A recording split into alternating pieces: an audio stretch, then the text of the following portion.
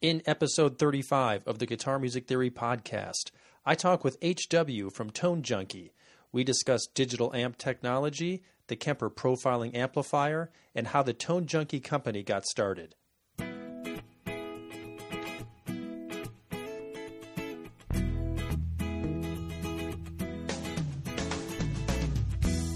Greetings, guitar engineers. Welcome to the Guitar Music Theory podcast. I am your host, Desi Cerna. Today, I sit down and have a talk with my friend HW from Tone Junkie. Tone Junkie is a company that makes and sells amp profiles for the Kemper profiling amplifier. You may have seen me in some of the Tone Junkie YouTube videos demoing these amp profiles. Well, today, I talk with the Tone Junkie founder, HW. We discuss how he got started in business, and we share our opinions regarding digital amp technology. And warning, it's going to get nerdy.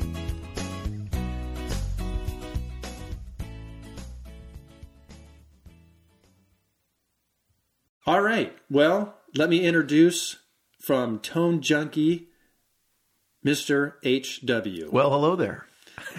Welcome to the Guitar Music Theory podcast. Thanks for having me, Desi. Yeah, so we are going to talk about who you are. Yep. Why you are what you are. Why I am, yes. We're going to talk about what Tone Junkie is and what it's all about. We're going to talk about the Kemper Profiler.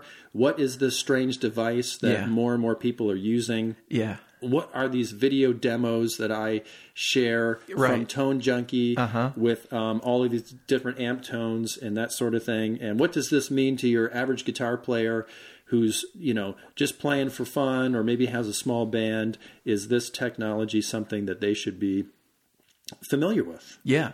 Well, they should be familiar with it because there is sort of a digital tide, I think, moving into the guitar world. And we'll talk about that. Okay, how did I become HW, right? That's not what my mother calls me. But so I was a young guitar player who really got into kind of a lot of classic rock stuff, Clapton, Hendrix, just sort of the 60s era, late 60s stuff, Woodstock kind of era stuff. Basically the stuff that 90% of all guitar players get into. Exactly, yeah. Even if they're 13 and they're just starting out today. Yeah. Yeah, and probably, like thinking back, it was John Mayer who was my gateway into that stuff. Because it was like kind of really listening to John Mayer. He had this live record where he did a ton of playing and he was doing covers. And then I'd look up on the back of the album artwork, oh, that was a Stevie Ray Vaughan song. Then I got pretty into Stevie Ray Vaughan, Mm-hmm. And then obviously I was aware of Hendrix and stuff, but got into that music and started appreciating it. And that was in the days of like Harmony Central online, if people remember that forum. That was like an old guitar forum, long time. And they had gear reviews. And so I'd go on there and it was all these guys, talking about Hendrix, and Clapton is God and that sort of thing, right? So but I started playing a lot of worship music, and I also played in a band in San Francisco. So it'd be like Friday nights at the Makeout Room. Playing for... You're playing worship music in the makeout room? I was not playing worship. I was playing... The music was different Friday nights to Sunday morning. But it was like Friday nights in the makeout room and then Sunday mornings at church, And I got really into vintage gear. So I started collecting. I mean, I would drag into these clubs or to a Sunday morning, those old style 70s 212 big Fender cabinets, the ones that were like taller than 412s, because I had posters in my room, and that's what Clapton had. You know what I mean? He had some Marshall 412s. Later, he went to some Fender stuff. Like maybe that was like, I don't know, Derek and the Dominoes time or whatever. But after Cream, he started playing a lot of Fender stuff. And for the gear junkies, obviously now he's kind of in a tweed phase. And no offense, tweeds are like old man amps, so I think he'll stay with the tweeds for a while. You know what I mean? I love tweed amps, but they're well, Joe Bonamassa is not so old, but he's into them. But anyway, Clapton, his audience is old. His audience, that's true, right? But they're and that's not a knock on old people because I'm old. Yeah. But well, you're not much older than me. I'm older than you. Yeah. I don't see much gray hair in your head, and man, I'm adding new gray hairs daily. So I started I started just dragging in all his vintage gear, and I really developed a love for old stuff. You know, at the time, all I could afford was like silver Fenders, you know, because that was relatively cheap, you know, in the early aughts. And, you know, there was 70s Fender stuff was just not really loved, but it sounded great. And there was a lot of it that you could easily convert back to blackface spec. So I started buying a bunch of stuff. And my wife's wedding ring, funny enough, was actually purchased with money I got from flipping gear. I mean, it was like flip pedals until I could get an amp, flip a couple amps till I could get an expensive guitar, flip some of that. And I sold an original 1987 Marshall Silver Jubilee head to buy her an engagement ring. That's so romantic.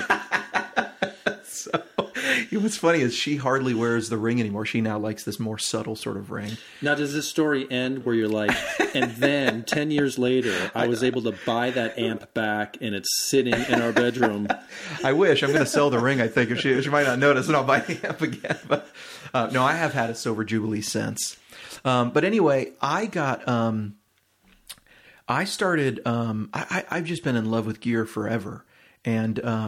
And really, I consider myself a tone junkie, and that's sort of where the name comes from. So instead of gear nerd, you wanted to come up with something that was a little bit more unique. I like it. Yeah, and so because it's not really about the gear. Ultimately, it's about how does the gear sound. It's about the tone. Yeah, it's about the tone, and obviously, you know, like everybody else, I spend too much time looking at gear online and not enough time practicing the guitar, right? But that's normal. You know, like gearheads, you know, in the car world, they do the same thing. You know what I mean? The gear is romantic and it's beautiful and it's old and it's cool, you know? So everybody needs a rabbit hole to go down, right? Yeah. We just got to find something. We need to find some interest. Yeah, we have brains. We have this brain power and we need to use it and we need an outlet for it. Yeah, there's an element of escapism to it. You know, just it's fun to relax and just think about these things that are relatively inconsequential, but are just amazing. You know what I mean? When I see like an early 60s Vox AC30, it's like artwork. You know what I mean? I have you've seen where we shoot those videos. If people sort of look in some of the camera angles, behind you in a lot of those videos are all these old Electro Harmonix pedals. And they have this sort of 50s like Art Deco sort of look, just like stainless steel, big pedals with these like very simple graphics. And it's sort of, they're old school Americana. They're beautiful. So when I thought, like, what do I want to put up in this room? I don't know much about art, but I thought, well, Electro Harmonix pedals are like art. So I'll just put those up there, you know?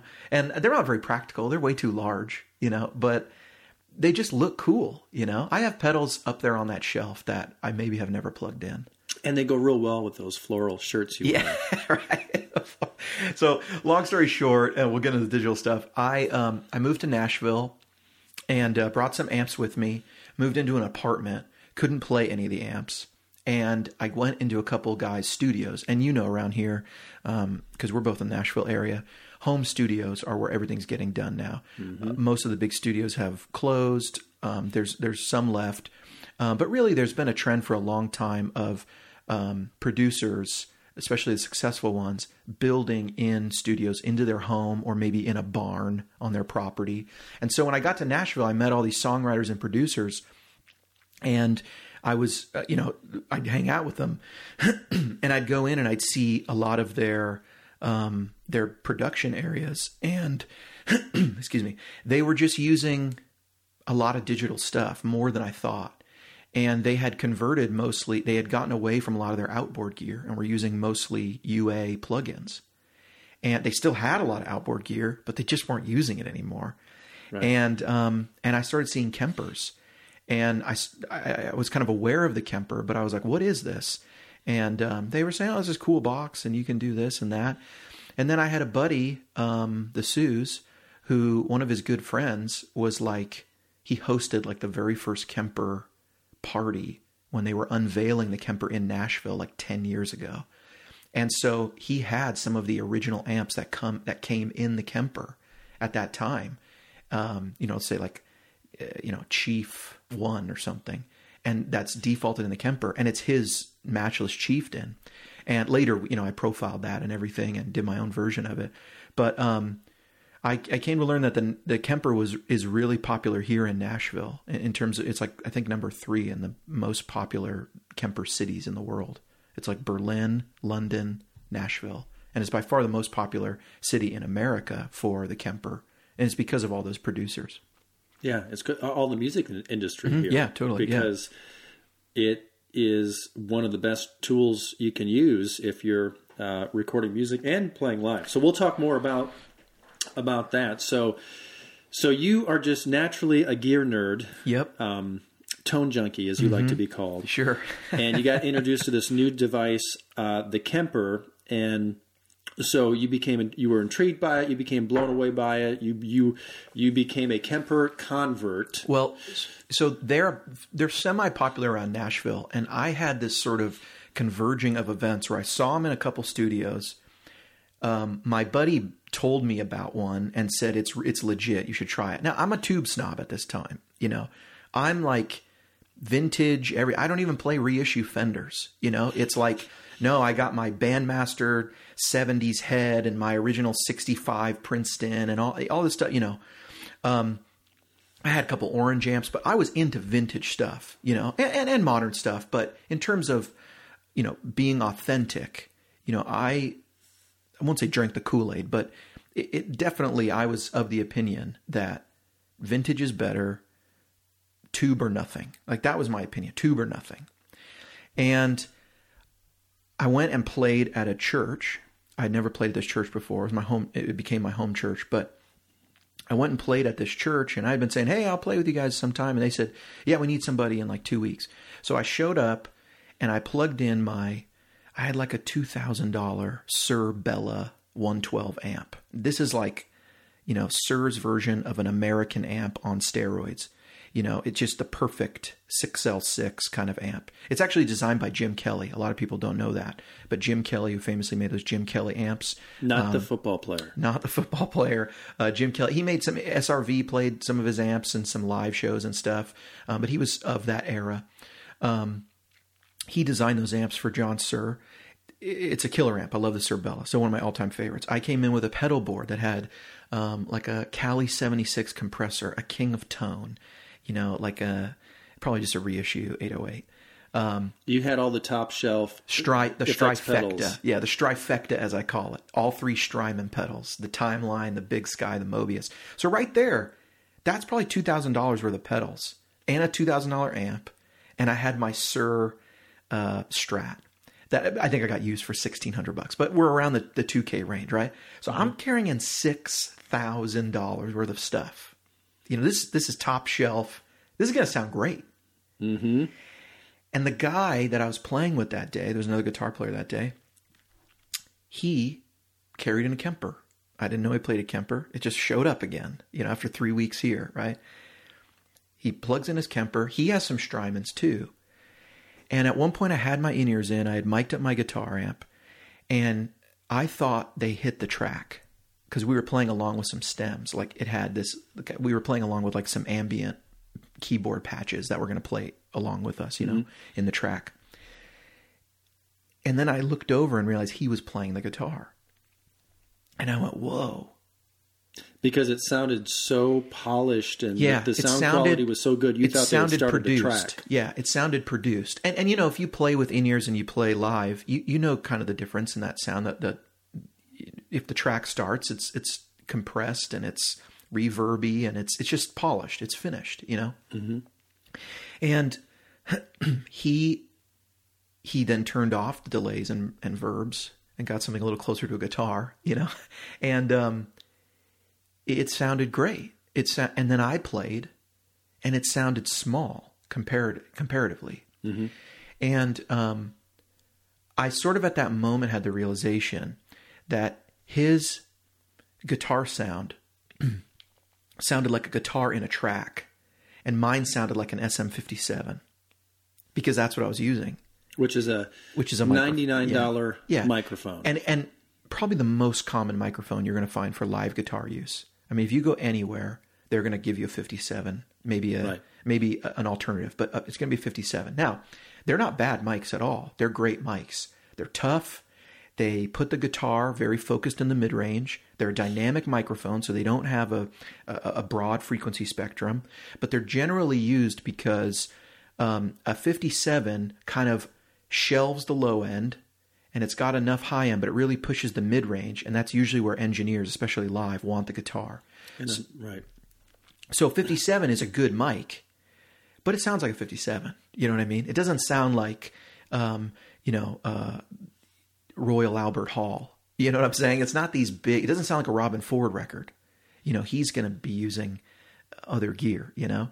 And so it has a sound. And his sounded just bigger and more airy. And I thought, and maybe more 3D. And I thought, well, gosh, that thing sounds better than all the gear I just brought in. Mm-hmm. And look, to be fair, I'm not saying that the Kemper sounds better than tube amps. Had I gotten 2 microphones and ran it through 2 pre's, I could have got a sound rivaling his. But it's because his Kemper was capturing a multi-microphone setup with preamps. And I was just using a 57 straight to what might have been a Behringer board. You know, not like a Neve, console or something. I want to talk. Let's say that for a little bit later. I want to talk about that. Like how does the Kemper get its amp sounds? Yeah. I'll leave it at that for now. Sure, but we'll be coming back for that. So, but this is when you had this realization that this gear, this Kemper, this thing, this strange looking device that looks like it's off the set of the MASH television show.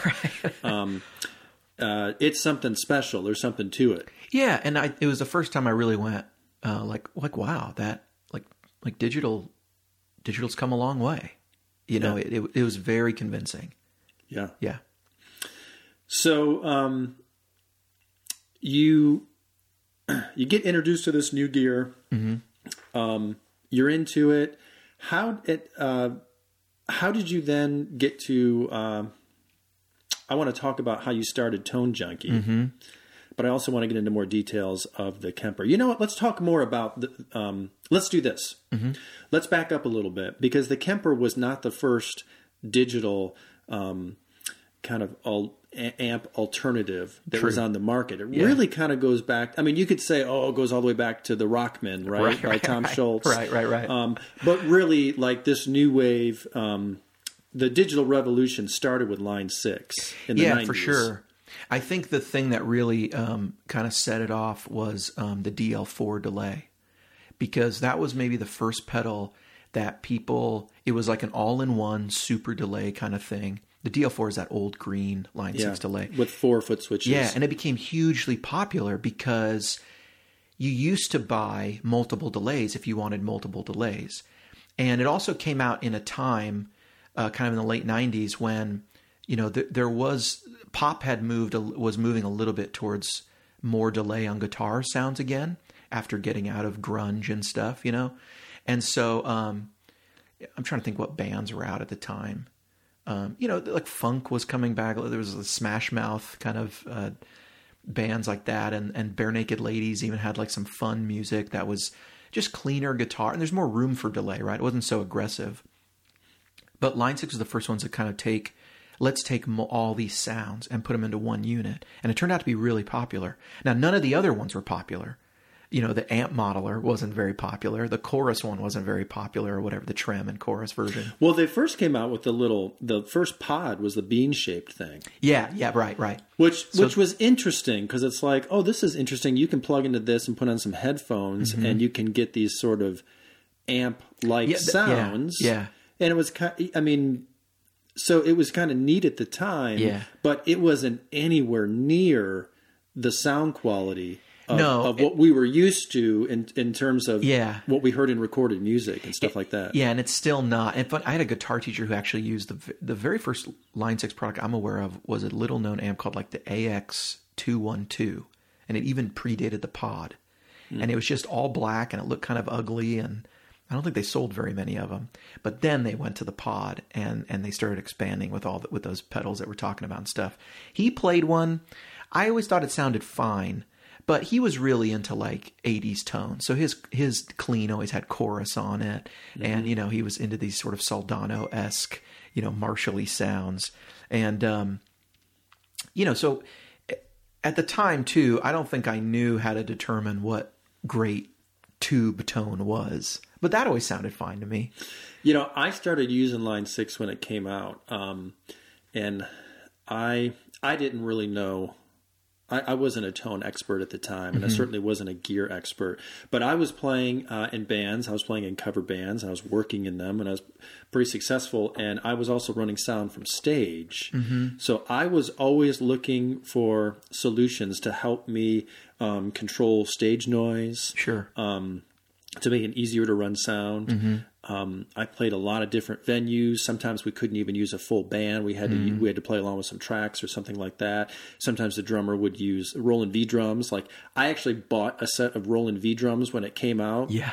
and I told my drummer, "Hey, I bought you a new drum set. We got some gigs coming up here, and we can't use real drums." And he quit the band, right? Well, he wasn't. The drummers were not always happy about it, but they were. Yeah. It fixed a problem and it enabled us to play some venues and some gigs that we wouldn't have normally been able to play. And so they got to play and they got paid. So I think they appreciated that. So that right there, what you just said, is one of the things that's really driving the change right now.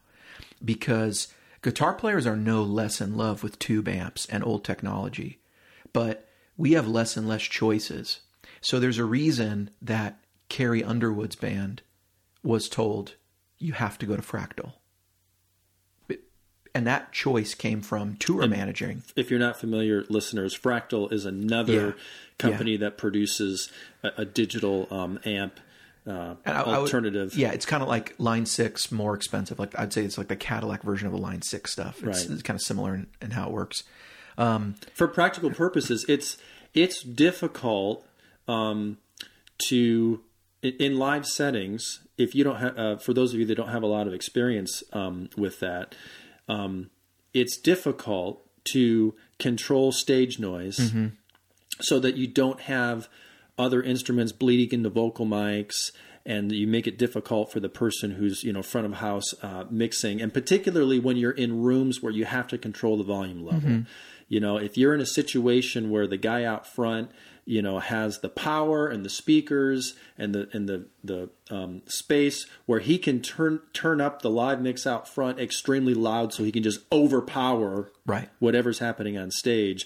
But most of the time, that's not happening, certainly with people who are just playing in local clubs and bars or weddings. Yeah. But even with big artists, big artists, there are still times when, if technology is available to simplify that process, they want it. Everyone is experiencing the crunch of the change in the music industry, which is music artists used to make money on releasing music and selling music, and that's no longer how they make money anymore. Now they make money touring on the road. That's the primary source of income for most artists today. Now, some of them are so big they might get huge endorsement deals. Someone like a Taylor Swift could do a Revlon commercial, and she might make more doing that than she does on her actual music now. But she's going to make a lot of money going on the road. Carrie Underwood, if people are avid YouTubers, they'll know of Sean Tubbs. He has a very popular YouTube channel. Yeah. He was the guitar player at that time, and so he had to make the switch from tube to these Fractal digital units, and it was not. It was no choice. I had lunch with him one time and he sort of explained this. It was not a choice. It was the stage show is changing. We need to do sets. We need to do, sometimes the guitar player is going to come on the stage. Other time there's other people jumping around the stage. So in the interest of the stage show, we're not just going to have a band sitting here anymore. So you're done with that. And then he's talked about on other videos that he's had, he has a gig at the Ryman or the Grand Ole Opry, an old famous venue, and they have a very quick load in, load out because it's like a celebration show. So they're going to come on, play one thing really fast, and then they're going to get off because Keith Urban's coming up and his band's got to get in, and then they're going to do a duet, and then it's off the stage. And it's this sort of it's sort of the Hollywood production as well as a change in technology kind of forcing its will on the music industry. And, no longer does Yngwie Malmsteen get to bring 26 412 cabs, on the stage. Well, and, or maybe he does, And let's not forget that back in the day when he was doing that, or when you saw Kiss, playing, standing in front of a wall of Marshalls, there are some famous pictures now circulating the internet where you're seeing a behind the scenes look at those cabinets, and they're empty. There's no speakers in there. It was for show. And that's because the reality is you can't use those types of amps on stage. It's a mess. I mean, it's like even like a lot of Alex Lifeson and some of the more recent Rush tours in the past 10 years or something, he had these stacks of amplifiers on stage, but then everything was going through a Palmer what are those things called? The speaker emulators. Speaker emulators, yeah. So that they could eliminate the speaker from the signal chain and go direct to the board and direct to the front of house and direct to the in-ears.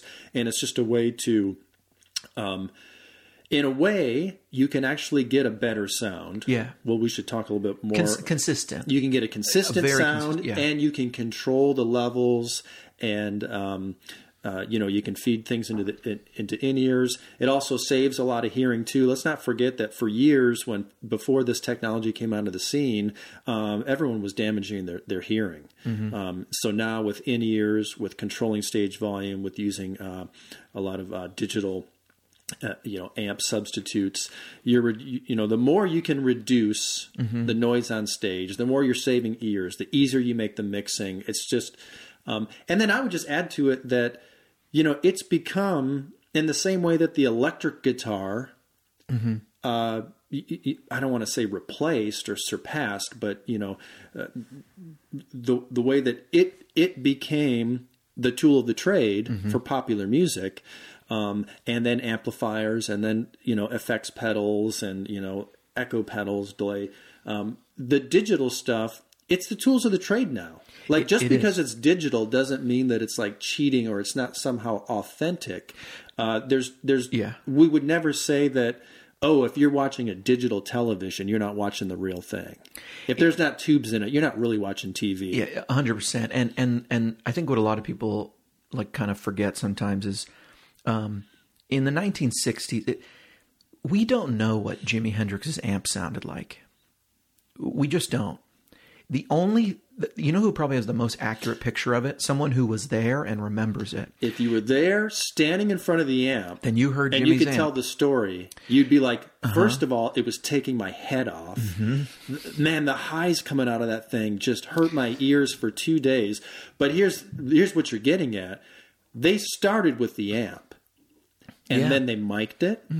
The room played a role into the sound that they captured. Sure. They probably had multiple mics on it with different positions, going through mic preamps to a mixing board. There was post-production.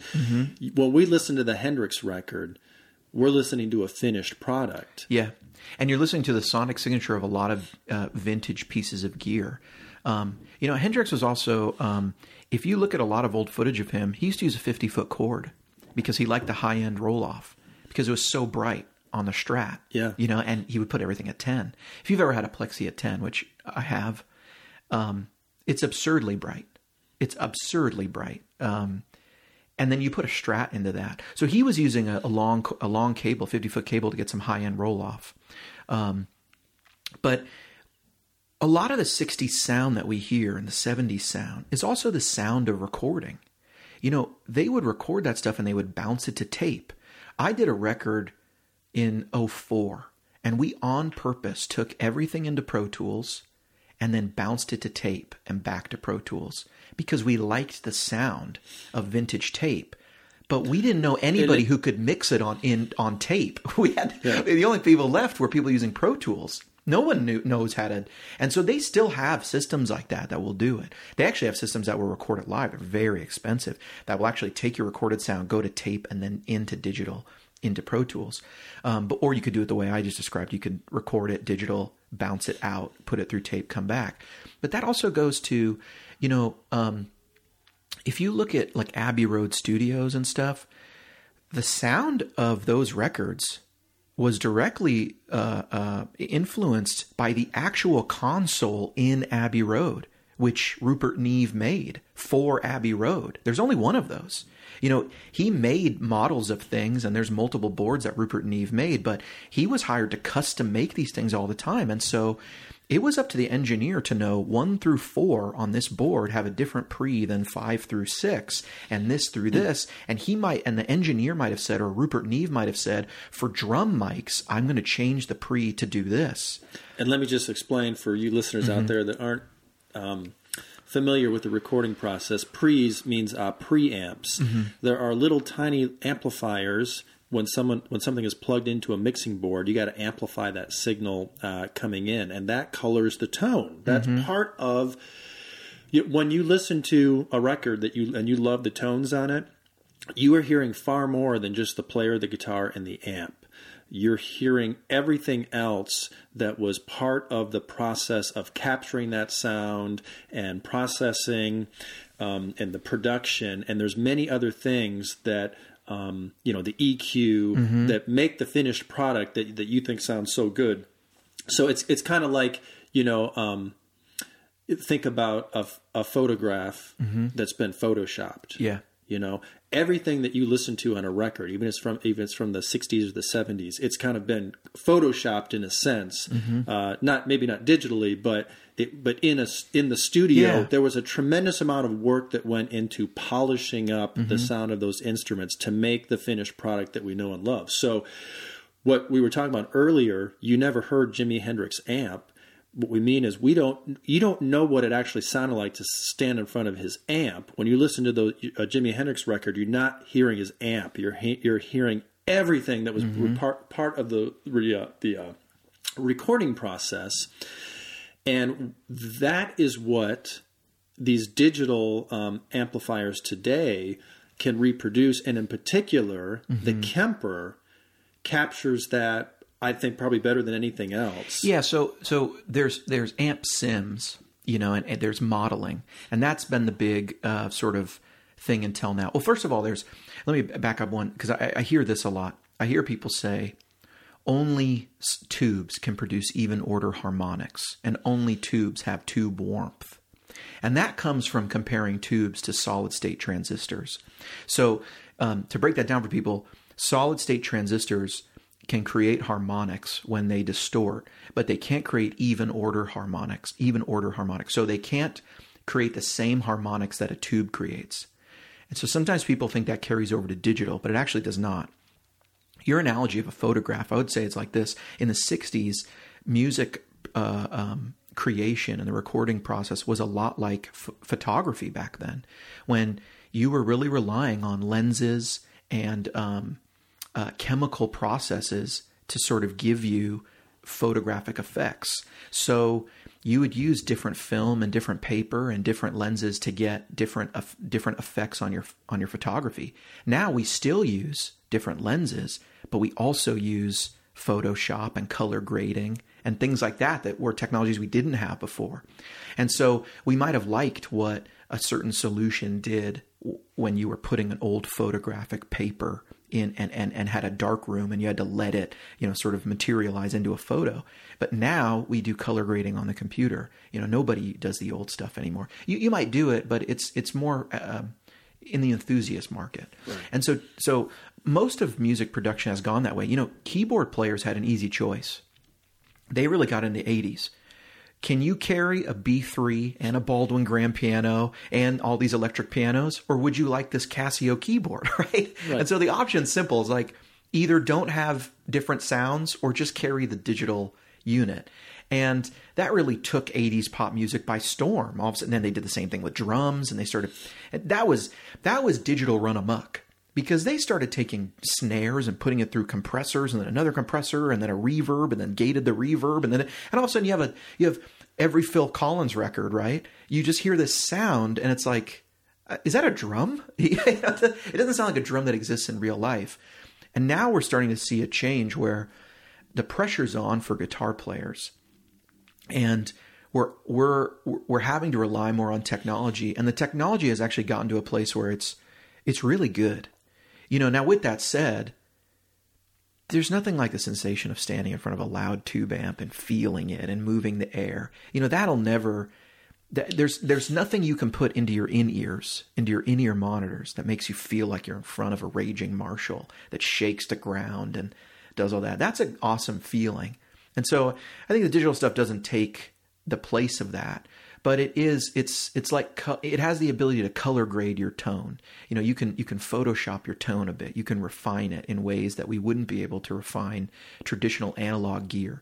And once we've refined it, we can save it and call it back up consistently every single time. I've been playing for decades, since I was a teenager, and it's not until when I got the Kemper, it was such a game changer, because I had never ever before been able to sound like that. Yeah, I was only able to get part of the way there. Mm-hmm. I could get an amp and I could turn it up, but like we've already explained, that's just part.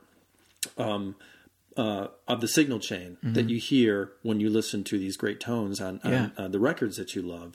And with the Kemper, all of a sudden it's like it was all there, because what the Kemper... Let's talk about this for a little bit. Yeah. So there are different ways that you can digitally create the sound of guitar amps. Yeah. There's modeling. There's simulation. We have Line 6, Fractal. Mm-hmm. There's other things on the market. Sure. Tech 21 has like an analog way of making their emulation. Yeah. But the Kemper is different. Mm-hmm. It's not something where they go into the software and they're trying to mimic the sound of an amplifier. Yeah. It actually captures the sound of a real... You have to start with the real amplifier. A real signal chain. In the studio with the microphones, a real signal chain. And it captures it like you would capture it, like they captured it back in the day when they were using real amps and stuff. Yeah. And it captures it in this magic box, the Kemper, and then you can play through it then, and it reproduces it, and it is just uncanny. In fact, even professional guitar players usually can't tell the difference in a mix, or when they're like kind of blindfolded and put in a room, and they're like, okay, so we've got your amp in the other room, and we also just profiled it with the Kemper. So you tell me, we're going to go back and forth here. Mm-hmm. Tell me what's the Kemper and what's your real amp. And many of them can't tell the difference. There's a very popular YouTube video called "Can the Kemper Save Chappers?" And I'm sure if anybody watches guitar content on YouTube, of course they've seen Anderton's videos and stuff. And Rob Chapman was one of the early guitar YouTubers. He gets it wrong on his own signature amplifier. The signature amp that he helps design and then takes on the road for 2 years or something, they profile it and they put it, and he says, "That's it. That's my signature amp." And it's the Kemper. He's sitting in a separate room from the amp. Yeah. He's playing, and then he's monitoring his playing through studio monitors? They put them through studio monitors to leave it consistent. So they said, you're listening through studio monitors, and in the other room we have either the Kemper or your amp mic'd up.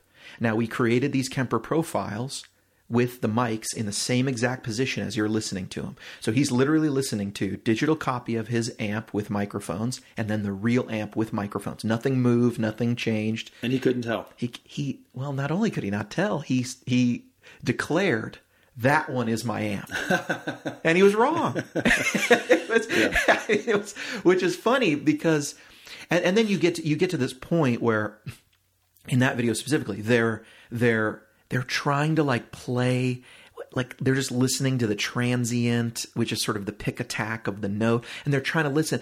And then it begs the question, if we're having to get this granular, if everyone has to be silent and we have to pick a note 10 times in a row and then compare to, A, B, A, B, A, B, we're kind of there. Right. We're kind of at the point where no one in the mix would hear it. And that's what I would say for anyone who's skeptical. I was skeptical too. And I would say this. I don't make the claim that digital's better in terms of tone. I would make the claim that digital's better in terms of the advantages it offers for touring and so many of my friends here in Nashville get all these fly date gigs. For people who don't know, a fly date is what they call, hey, we got one night in Tampa. We're going to fly out, do the night, come back. Even I will occasionally get these gigs for sort of independent artists, and it'll pay almost nothing. maybe it'll just pay the airfare, to get there. The last one I did, I just got into Universal Studios for free because we were playing in Universal Studios, right? So I got to go on the Harry Potter ride, But here's the option. Hey, we're going to Tampa. Bring a guitar. What are they going to have in terms of amps? I don't know. They said I can get them to provide an amp. So I can either bring an amp and not know what's there, or I can bring some digital unit and at least know what I have. Yeah, they'll provide an amp in Tampa for me, but I don't always know what it is. A lot of times, if people have ever used backline equipment, it's not always kept up very well, or it might have broken on a previous gig and no one's really reported it. Mm-hmm. So it's hit or miss, and it might not even be what they say. Sometimes they'll say, you say, I need a twin reverb or deluxe reverb, and you show up and there's it's a Fender Bassman or it's a Marshall stack. I mean, it could be anything. You never really know, but in terms of tone, I tell people in a mix you can't tell the difference. In your in-ears, I don't believe you can tell the difference. If it's apples to apples, if you're really used to a twin and I give you profiles of a Mesa Boogie Dual rectifier, of course you're not going to like that, right? But if it's a digital representation of something you're familiar with, I think the tech has really gotten to a point where players can be happy. It's indistinguishable. Yeah. If the profile, that's what you call in the Kemper, when you capture the sound of an amp, it's called a profile. If the profile is captured correctly, then it is indistinguishable. The digital technology can completely capture that sound. Yeah. And by the way, for those of you that are listening and saying, no, digital never sound as good as analog or tube or whatever. Keep in mind that everything you hear on TV, on the radio, unless you're listening to phonograph records, old vinyl records, everything you hear has been digitized. Absolutely. Okay, so when you say no, AC/DC never used digital, and listen to the glorious sounds of those Marshalls on that album. Well, if you're listening to that on Apple Music, you're hearing a digital copy of that. If you're listening to a CD, you're hearing a digital copy of that. Yeah. So what the Kemper does is it can create pristine digital copies of analog tube tones. Yeah, right? and I think that's the best comparison. Is I think of tubes like vinyl, and then I think of a Kemper profile like an MP3. And if you're someone who... Well, I would say a wave. Sure, a wave. Sure. Yeah. But, a digital version that you can take with you that's portable and that is representative of the real thing. If you are an aficionado, you may invest a lot of time in appreciating the differences between those two. But if you are away from your home, away from your listening room with your very expensive all-tube amplifiers and where you put on your phonograph and sit back and listen, your choice is no music or music that way, right? Yeah. And so it has a really great place. Let me touch on the difference between modeling and profiling. So what's been going on since sort of the beginning has been modeling. People going, hey, let's create a digital version of a Vox AC30. And a programmer will sit down, and the way they do it now is they actually model the components, the digital components. They get an amplifier schematic, and they model the components. Here's what a 10K resistor does to sound. Here's what it does to the electric signal. And they model this in a digital environment, and then they create a simulated version of that amp. That when you plug into it, the signal that pops out is supposed to be very close or identical, a simulation of what a real Vox AC30 spits out to a speaker. Then they do the same thing with a speaker. They do the same thing with pedals. And this is all very doable. There's no reason this couldn't be done with 100% accuracy. Now, whether the units out there do them with 100% accuracy. But it's not. And I'm no expert on this, but there's always something about... emulation.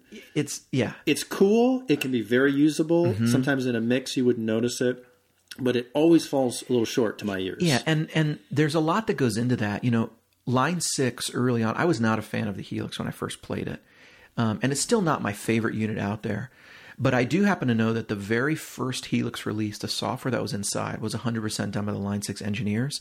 And then they later hired a gentleman who had worked at Dr. Z to sort of come in and help them understand, well, you need more negative feedback in this circuit. So how do you do that? And then they knew how to do it, but they didn't really know how to design amplifiers. So they still were relying on expertise from the amplifier industry to say, this feels stiff. You need to do this to make it less stiff. And they knew digitally how to create in the digital world, but they didn't necessarily know how to make an amplifier less or more stiff, or why some AC30s felt amazing and some didn't. You're saying felt, so you're talking more than just the sound. You're talking about as a guitar player is playing through it, there's a response you expect from your amplifier. And sometimes, even though it might sound good, it just feels a little strange to play. Yeah.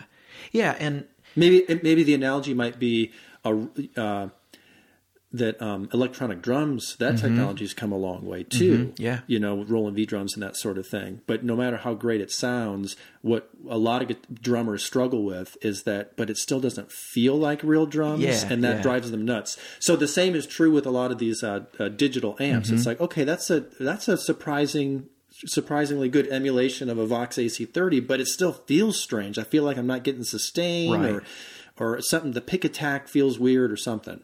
And some of that can be because the Vox AC30 they looked at was different than the one you're playing. There's been so many AC30s through time, the circuit's changed a lot. But sometimes it's just that they haven't gotten the model right.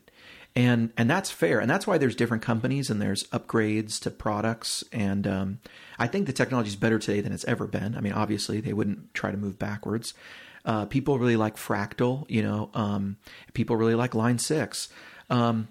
I think they're at a point where they're very convincing, but that's modeling. And that's somebody saying, here's a Vox AC30, here's a Deluxe Memory Man, here's a Marshall, here's whatever.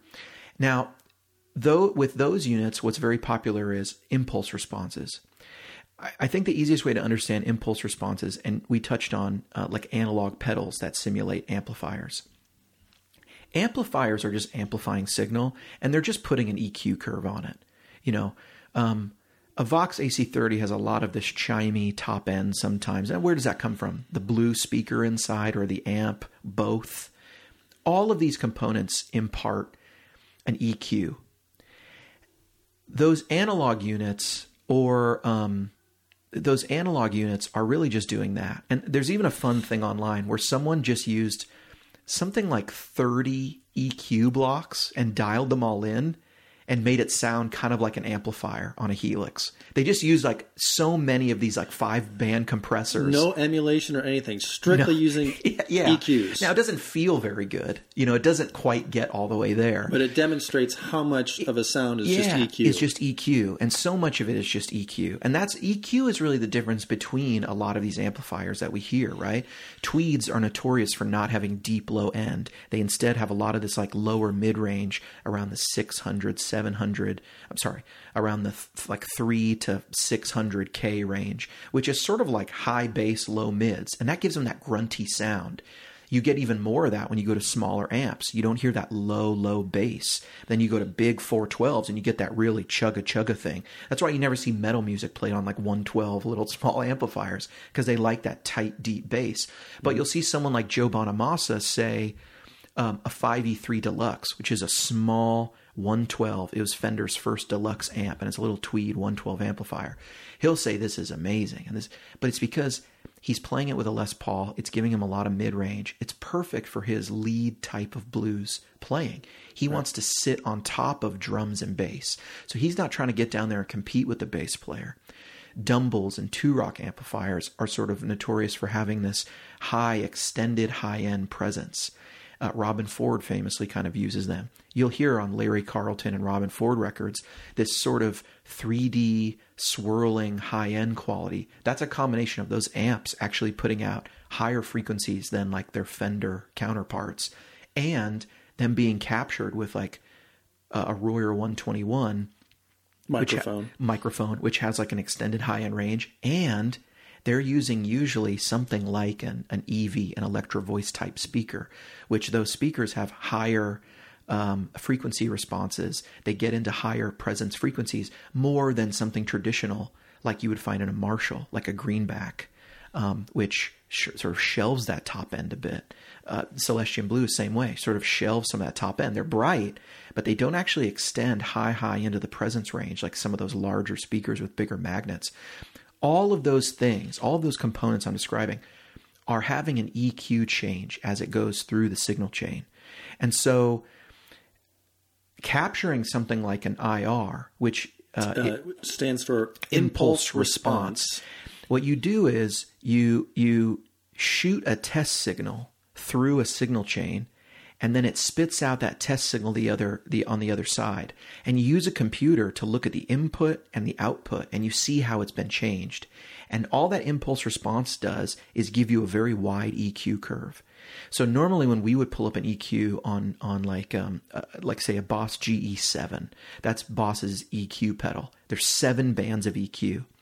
But when you shoot an IR and you have all of these, and IR being an impulse response that emulates a speaker and a microphone and maybe a preamp, when you shoot something like that, you're actually getting an EQ that doesn't have 7 points. It could have 1,000 or 2,000, and actually that's just far more complex. Yeah. And actually, there's a sort of there's a number after IRs, and it's really the sample rate. It's telling you how many points are on there. So it could be 44,000, 96,000 different data points. And so what you're getting when you create a digital version of that speaker is an EQ curve that's infinitely more complicated than you or I could sit there and dial in. Mm-hmm. Even the best human is not going to be able to do it. And what that's emulating is how engineers and producers have been putting together these different pieces of gear, a vintage speaker with this amplifier and a vintage microphone, and how each of them had something that the engineer liked.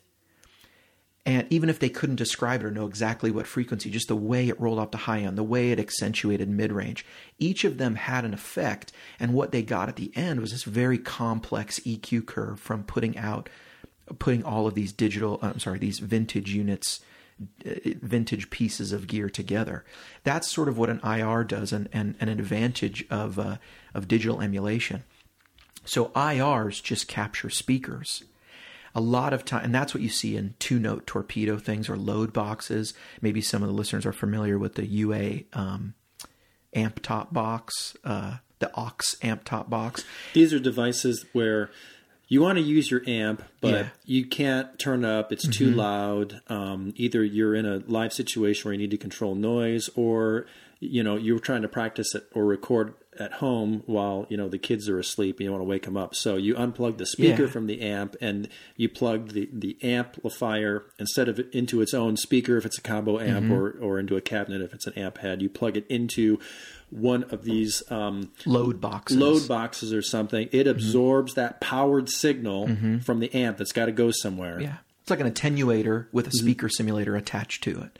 And really then it is going to simulate the sound of the speaker, and then you come out of it with a cable directly into tube amp, a recording device. Yeah, tube amp into simulated speaker. And so the guys at Kemper kind of took... Now, that technology originally was not for guitar players. It was actually developed to capture reverbs, because they wanted to capture the actual reverb of like Carnegie Hall or like a famous church or something, right? So to do that, they developed this technology to do that. And then guitar players or somebody realized if we took that and shortened it down really short, like the 200 milliseconds, it's just an EQ. If we shorten it, it will actually you can get to what a speaker sounds like, because it's just an EQ. So the Kemper tries to take that same approach, but apply it to everything. So the Kemper allows you to plug in a guitar, a guitar amplifier, a speaker cabinet, microphones, preamps, and then it captures the entire signal. It sends in a lot of these sort of pulsing sounds and these test signals, and then it spits something out. Then it lets you play your guitar through it, and it listens to your guitar and listens to the sound coming out, and further sort of refines the emulation of that signal chain. So where IRs were developed a long time ago to capture reverbs of real live spaces, they were then adapted to capture guitar speakers. The Kemper Profiler sets out to capture entire signal chains. And so we see people using it with obviously electric guitar amps, bass amps. We see people capturing just preamps or acoustic guitar preamplifiers. Putting overdrives in front of the amp? Yeah, you could put overdrives in front. Let me just explain, because I get emails about this, and I know a lot of this talk might be going over a lot of my listeners' heads. So just to clarify, if they weren't convinced I was a tone junkie, right? Yeah, after the last 30 minutes of rambling, right? So just to clarify, how do these amp sounds get into this piece of hardware that's called the Kemper profiling amplifier? You have to start with the actual amp. So if you're pulling up a profile of a Marshall Plexi or a Fender Twin or whatever, you have to have that amp, a good version of that amp. You're in a studio or you're in a room and you're turning up the amp, you're plugging your guitar into it, you've got mics on it. You've got good microphones that are the same sort of microphones that, professional recording studios would use and did use in the past to create these iconic albums that we love so much. Then it's going into preamps, the microphones, into a mixing board. There could be other post-production. And once you get everything set up, like you're ready to track, your record with these glorious tones and have these produced, polished, glorious tones, you actually stick the Kemper into the signal chain. It sends out these sounds and these signals that goes into the amp. It sounds like like a UFO's landing or something like that. It does. So it sends all of these signals and sounds into the amp, and it goes through the whole signal chain. It comes back to the Kemper at the very end, and the Kemper is analyzing that and takes like a digital picture, like so to speak, of that. And then once that's captured, turn the amp off, plug directly into the Kemper, and voila, you have that same sound, and it is uncanny. And as we discussed earlier, it's indistinguishable and then from it has the real thing if it's profiled correctly. Yeah, and then it has the Kemper has its own delays and reverbs and effects that you can add on if you want to really get the whole thing. You can get in there and say, okay, this is a great amp sound, but I want to add some a different type of reverb or delay. Spring, plate, whatever. I want some effects to come before the amp signal, but I heard that Eric Johnson actually used post reverb, which was a big part of his sound and gave it that depth without darkening, having a dark reverb. So I'm going to put my reverb post amp. So it's like in the Kemper, you have the ability to put things in the order that would be done in a professional studio, so you don't just sound like someone who's got a combo amp on stage with an SM57 mic in front of it, and you're putting all your effects through the amplifier and the speaker. A lot of the effects. A lot of what makes guitars that have effects sound so glorious is the fact that the effects did not go through the amplifier. Right. They captured the raw, pure tube tone. Yeah. And a lot of those effects were added later, and it just gives it such a bigger, clearer sound. I think a lot of times we forget that in the 1960s, and even largely into the 70s, the music sounds the way it does because musicians were not there was not a lot of options in terms of the availability of gear to sort of expand your sound too much. Hendrix used a wah and a Dallas Arbiter, fuzz face pedal, and that's about it. I mean, he at one point I know had I know he experimented with an Electro-Harmonix LPB1, which is it's called a linear power booster. It's just a boost in line. But those were the only effects around. It's not like things were widely available for the guitar market, and that also goes for delays and reverbs. If you wanted to have reverb live, it basically had to be spring reverb built into your amp. And so Marshalls didn't offer that. And so if you wanted a rock sound, well, there wasn't verb. So what later started happening was they would mic up and they would add in audience mics. Is it Zeppelin that has the Royal Albert Hall record, the live record they did at Song Remains the Same? They did a concert. Zeppelin did a live concert, I believe, at Royal Albert Hall, maybe in the 70s. And the verb on that record is just audience mics. It's just mics further back. And, it wasn't until the 80s that you get people taking control, and you get guys like Tim Pierce, who in the studios were going, hey, I'm not going to send you the direct guitar signal because I just got this rack unit that has reverb, and it's like a studio rack unit. So I'm actually going to mic my guitar amp, then I'm going to run it through some effects, then I'll send it to the studio, to the engineer in the next room. And they started taking control that way, and that was studio guys in the 80s. And that was Eric Johnson too, experimenting with stuff like that, because for the first time, all of a sudden we had rack gear available. It was smaller. It wasn't a big tape sort of machine that you needed to get these delay sounds. And once you had it available, you also didn't have the problem of, well, if I do it on the record, I have to do it live. See, I'm convinced like a lot of these guys knew, like, playing live was such an important part of getting out there and getting your music out, that there might be cool studio tricks you can do, but how are you going to do it live? Like the Beatles never toured the White Album. And how could they, right? There's a group in New York who does the White Album. They have like 13 people who can recreate all the sounds on there. It's like Jimmy Vivino from the Conan O'Brien's band and stuff. And it's all these like studio guys in New York. There's like 13 of them. And they like meticulously get every sound from the White Album. But it takes that many people. So...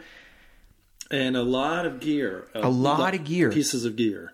What's interesting, and I think we don't talk about enough, is digital allows you to do things that would be nearly impossible in a purely analog world. And that's why you see delay pedals have gotten completely digital. Because Eric Johnson was running around with an EP2, I believe, several of them, right? He would run one into a Twin and one into his Plexi. And he would have, and that EP2 is a tape machine for the delay. Echoplex. The Echoplex 2, yeah. And so it has a tube preamp, and they sound great. But you got to maintain that on the road. You got to take it with you. If you got the money, it would be really nice. It's like traveling with an old-fashioned reel-to-reel. It is a reel-to-reel tape player. It is a reel-to-reel, yeah. It's delicate and, yeah. Yeah, and if you're the Edge and you've got a full-time guy and all he does is maintain your setup, you can bring 6 amps with all this elaborate switching, and you can have backups to your Echoplexes and backups to your amps and backups to all this stuff, but it's getting harder and harder to do that even at the top levels. So now what people are doing is going, we're going to use this modeling unit and we're going to bring a backup.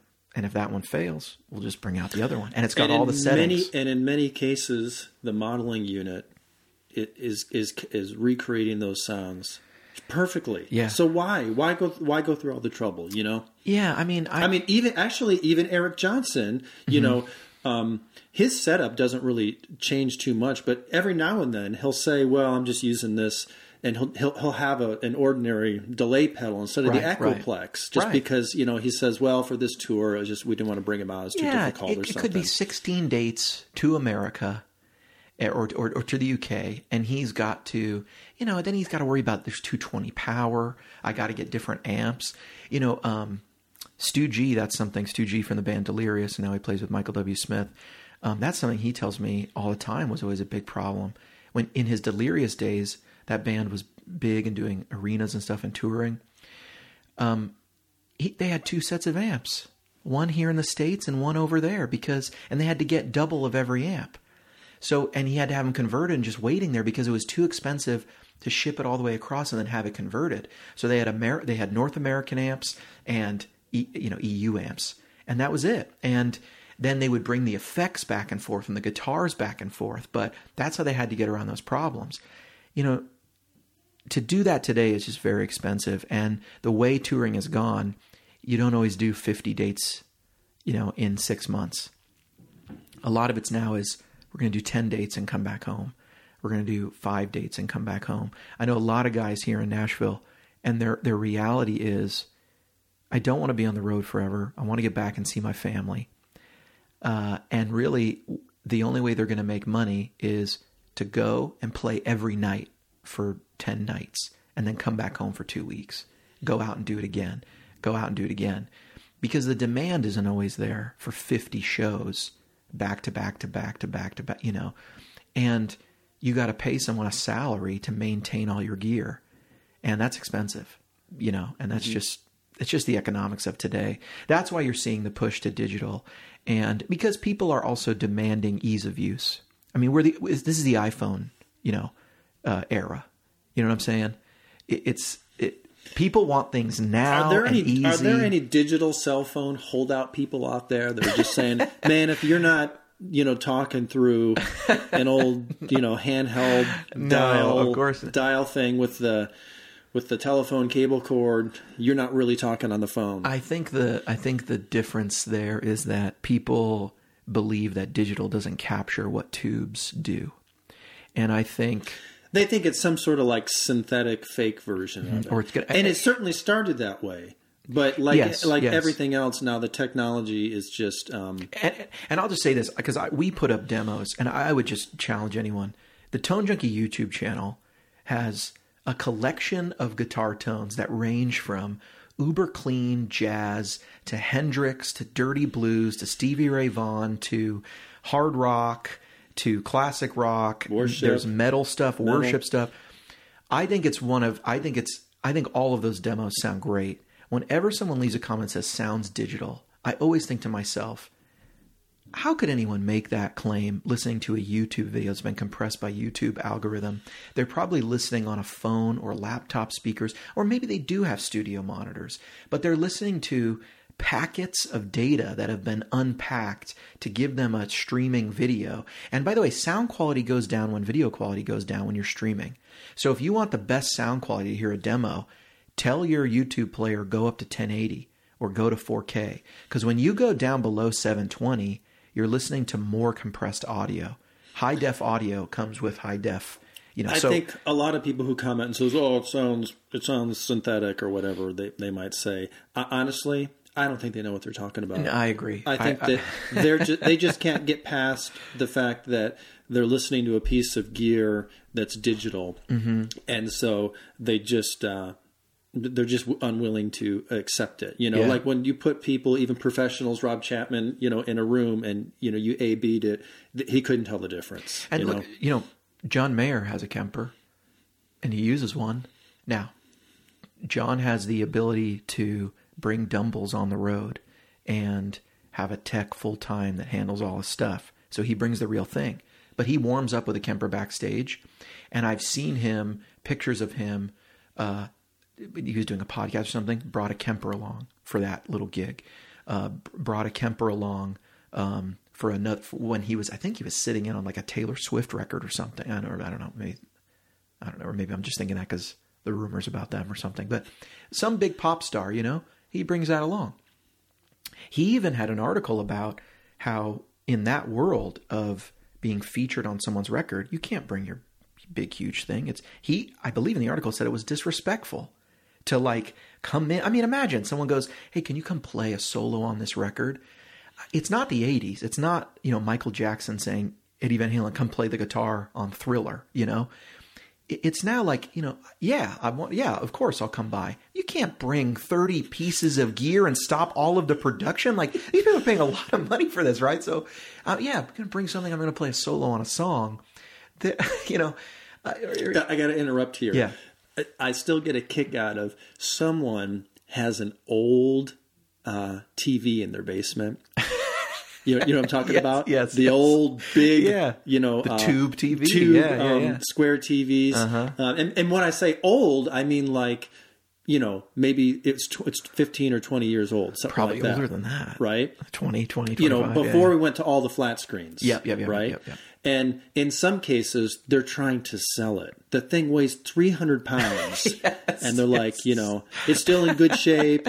And, I'm willing to, take $50 for it. And I'm thinking, you couldn't pay someone exactly $150 to haul that away. Right. You can't even give those TVs away. Right. They're so heavy. They're so bulky. They're so heavy. Yeah. And the point is like, we live in a day and an age where, nobody's going to buy that TV And even if you gave it to them, even if I just showed up your doorstep and said, I want to give you a gift, and I'm going to need 5 guys to help me carry it in here. You're like, dude, we don't do that anymore. We have flat screen TVs. Yeah.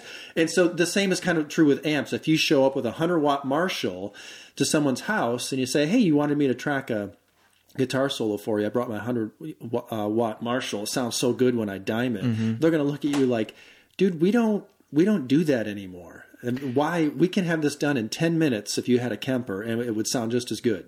I will tell you the dirty little secret of Nashville is that right now the way music production works, when you go to a producer, let's say you live in Boise, Idaho, and you go to the best music producer in Boise, right? Maybe there's 2 really good guys in the whole Boise market, because there's probably not a lot of big music coming out of Boise, right? Boise, that's a real rock and roll town. Well, someone's listening in Boise, Idaho right now. Like, hey, come on, man, don't knock on my But if town. you're an artist, right? That's why so many artists go to Nashville and go to Los Angeles. There's a huge market for people who travel in, stay for weeks at a time, and do a record with a producer. And the producer brings in the players or they get it done. But a lot of stuff gets done remotely. And especially if you go to other places, there's not going to be a bunch of studio musicians available in Boise or even in larger markets, Cincinnati. You're not, there's a pool, but I knew guys who were professional full-time musicians in San Francisco, and I watched that pool get down to almost nothing. And because with the competition from the internet, I can send you my tracks and you can record the guitars in your studio at home. So all these big name guys, whether it's in the worship ministry world, in the worship music world, in the rock world, in whatever, if you want Misha Mansour to play, who's like a metal guitar player, to play on your new metal record, you can get that done. It doesn't sound like a metal name. What is that again? Misha Mansour. Not familiar with him. He created a pedal that's and a line of guitars. That's he's one of the modern kind of metal guitar heroes. Yeah, I'd say for sure. He needs a tougher name, doesn't he? Yeah. How about Tosin Abasi? He plays like a 9-string guitar. Very, very interesting music, but.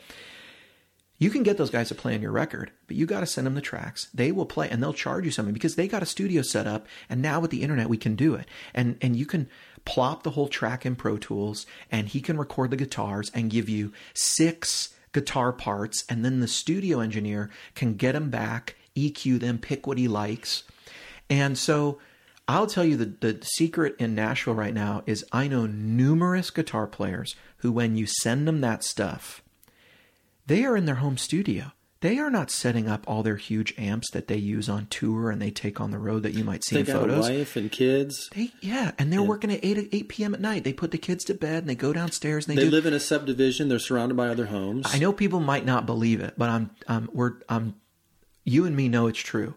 The guys who have the very top gigs in Nashville just have houses that maybe they have an extra bedroom. They live in my neighborhood. Yes, they live in mine too. I mean, they go, and they just go into over to my neighbor's house. True story. This is shortly after I moved here, and daughter's making friends with some neighbors. Oh yeah, come on in. We got girls, we can play. And he's got a music room. He's got like a first floor master bedroom that's been converted into a mixing, studio. Yeah. And he's got Grammys sitting on his mixing studio right there, tucked away in this little Tennessee subdivision, along with... I've been in those rooms, Desi, where you walk in and there's platinum records on the wall, and you see these enormous names. And then I've been in some places that are absolute just man caves with motorcycles inside and like swords and suits of armor on the wall and a giant mixing desk in the middle and Grammys lined up all. I was like, what is this place? It's like, it's everything this dude loves, right? In a barn, just like right there, But I know a lot of people who you send them the tracks, they plug in their Kemper or they plug in their amp into a 2-notes torpedo cab and they do their stuff right there silently, and you get the tracks back, and they sound awesome. Yep. And I'll tell you the other thing. I talked to Joey Landreth at NAMM. If people don't know Joey Landreth, he's a great, fantastic guitar player. I have been listening to his recent album called Hindsight, and I've been wanting to share this with my my people. I love this guy, man. Great guitar tones, really cool, great songwriter. Check out the album Hindsight by Joey Landreth. I think it's awesome. He is one of the great guitar heroes, I think, of this day. And he'll probably, he'll never get to John Mayer level. He's a guitar player's guitar player. But if you love Joe Bonamassa, if you love Ariel Posen, if you love just any of those guys, Johnny Lang, you'll like. Are you going to tell me he's using a Kemper, Joey Landreth? No, but I'll tell you what he is using. He famously uses 2-rock amps, and he talks about 2-rock amps a lot. But super nice guy. I'm sitting at NAMM waiting for my Uber outside, and he walks by, and I pointed at him, and he was on the phone. And I was this Nashville NAMM? Mm-hmm. Yeah, he was walking around, and I pointed at him, and I go, oh, and he sees me. He's on the phone, but he stopped, and he was getting off his call, and he stopped, and he said, "Hey, man," and I said, "Hey, you're Joey Landreth," and I said, "I'm just waiting for my Uber," and he said, "Me too. Mind if I wait with you?" So he sits down at my table, super nice guy, and we have this conversation, and he says, "What do you do?" So I give him the 20-second elevator pitch of what I do. I make Kemper profiles, I make Helix stuff, I make IRs. And he tells me, he says, yeah, I use 2-rock stuff. Now, I knew that. But he says, the sound guy makes the call for him, whether that venue is big enough to use the cab and mic it up, or whether they use a 2-notes torpedo cab and run his amp through an IR. A simulation. Because a simulation of the speakers. He's using the real amp. Right. And then he told me, he said, "Hey, through my in-ears, some nights I think it sounds better." Mm-hmm. And that's the truth. And he's letting the sound guy take the lead and look at the room, because sometimes it's an intimate 150-seat theater, and it's an evening with Joey Landreth. And then other times it's a 1,500-seat theater or a 2,000-seat theater, and he's playing with other people and stuff. And maybe there we're going to set up the cab and have stage noise, but in the smaller venues, the amp is just going to be too loud for a small club. And that's the reality. It's not that he's not playing stadiums. He's not making the kind of music that's going to get him into, the O2 Arena in London. But he's playing House of Blues. He's playing the Fillmore and these places. And the sound... Even if he was playing stadiums, still the technology can make it easier, and you can more consistently get... you can keep your sound consistent. Even when you're in venues like a large studio where you do have the opportunity to take a large 100-watt amp and crank it up, there's still reasons why the technology makes it easier, more consistent, and you might still choose to use it, or you mix it. You say, well, I'll use a real amp, I'll use an amp simulator or something like that. Something else people may not realize, the amplifier designs that we are all trying to emulate were not designed for the purpose we use them for. They were designed as PA speakers for the instrument. So when Leo Fender designed the 5E3, there weren't PA systems you could buy for portable gigs and stuff. There weren't there were certainly speakers in venues, but there was no portable stuff. And so there was often a lot of music venues that didn't have a PA. You could think of a they bar. They weren't miking their amps and putting it through the PA. They were meant to. Was the PA for the guitar? Exactly. It was meant to supplement an existing system or no system at all. Maybe they would pull the guitars and put them at the back of the stage, and the singer would just get up there and sing. Or a lot of times the only thing in the PA, this was really how sound was done. The only thing in the PA would be the vocals. There was vocals with a microphone, and that even came out of the folk sort of genre, or the bluegrass genre of let's all stand around one microphone. And when it's your turn to do a solo, you step forward. I still see music done that way in Nashville. They'll have a bluegrass band around a single microphone, and then the fiddle comes forward, plays his solo, and they're mixing the instruments by physically moving their body, and there might be a singer up front with a second microphone. Leo Fender designed the Fender Bassman, the 59 Tweed Bassman, as a bass amplifier. As for a PA, not to be mic'd. Exactly. We designed this so the sound will carry through the entire venue, and even people in the back row are going to be able to hear. And you can go look on there's old episodes of Howdy Doody, and they're out there, and the bass is in there, and it's not in the system at all. It doesn't even come through the actual production audio that goes out on television. It's just in the room. And that's what it was for. Nowadays we have PAs, so it's like everything goes through the PA. It sounds much better out front because you get a nice mix of all the instruments through the PA. And so the amps on stage are usually just for the signal to go to the PA. And then sometimes it might be so you can monitor yourself on stage. You can hear a little bit. If you're the guitar player, you can hear a little bit of your amp. But in many cases, like if you're using in-ears, you don't even need that. No, you don't. The famous story of how the JTM 45 or the Bluesbreaker combo really came about was from Eric Clapton. The Bluesbreaker combo, really. The JTM 45 was Jim Marshall, who Marshall Amplifiers. There's also a famous Jim Marshall who's a photographer. But Jim Marshall looked at the 59 Bassman, took it back to the UK, to England, and he used the equivalent tubes they had over there. And then he modified the circuit a bit, and he created his first amp, which was the JTM 45. He replaced the 6L6 tubes that Leo Fender had used with KT66s. It gave it a different sound. He made some changes, but there you go. That's why those amps are similar in their topography. Well, Clapton started using that. Jim Marshall later came out with the Plexi, and Clapton is playing in Cream. And even in Cream, the full stacks they were using, him and Ginger Baker were using these full stacks, and that sound was what was being thrown out to the audience. So even in the age of Cream and in the 60s, they were supplementing what the audience was hearing with huge stacks on the stage. They also did it because, this is famous. This is why Yngwie Malmsteen would have speakers everywhere. He wanted to run around the stage and have the sound be consistent everywhere. Well, if you want the sound completely consistent, you have to build a wall of amplifiers because he didn't want to step away from his amp and hear anything different. But Eric Clapton, even when he was out of Cream and he was about to join John Mayall and the Bluesbreakers, he famously went to Jim Marshall and said, "I need an amplifier that fits in the boot of my car," because his situation had changed. He was no longer the boot of my car. That's what they call trunk. That's what they call trunks over there. So all the English listeners are like, "Yeah, Desi, the boot." But because silly American, he had left Cream. Cream was done, or they weren't going to play anymore, at least for a while. And so he was out of studio. He was out of big like stadiums. And he was now on the way. He needed to go to the studio. And I don't know if he was playing small clubs or what, but he said it needs to fit in the boot of my car.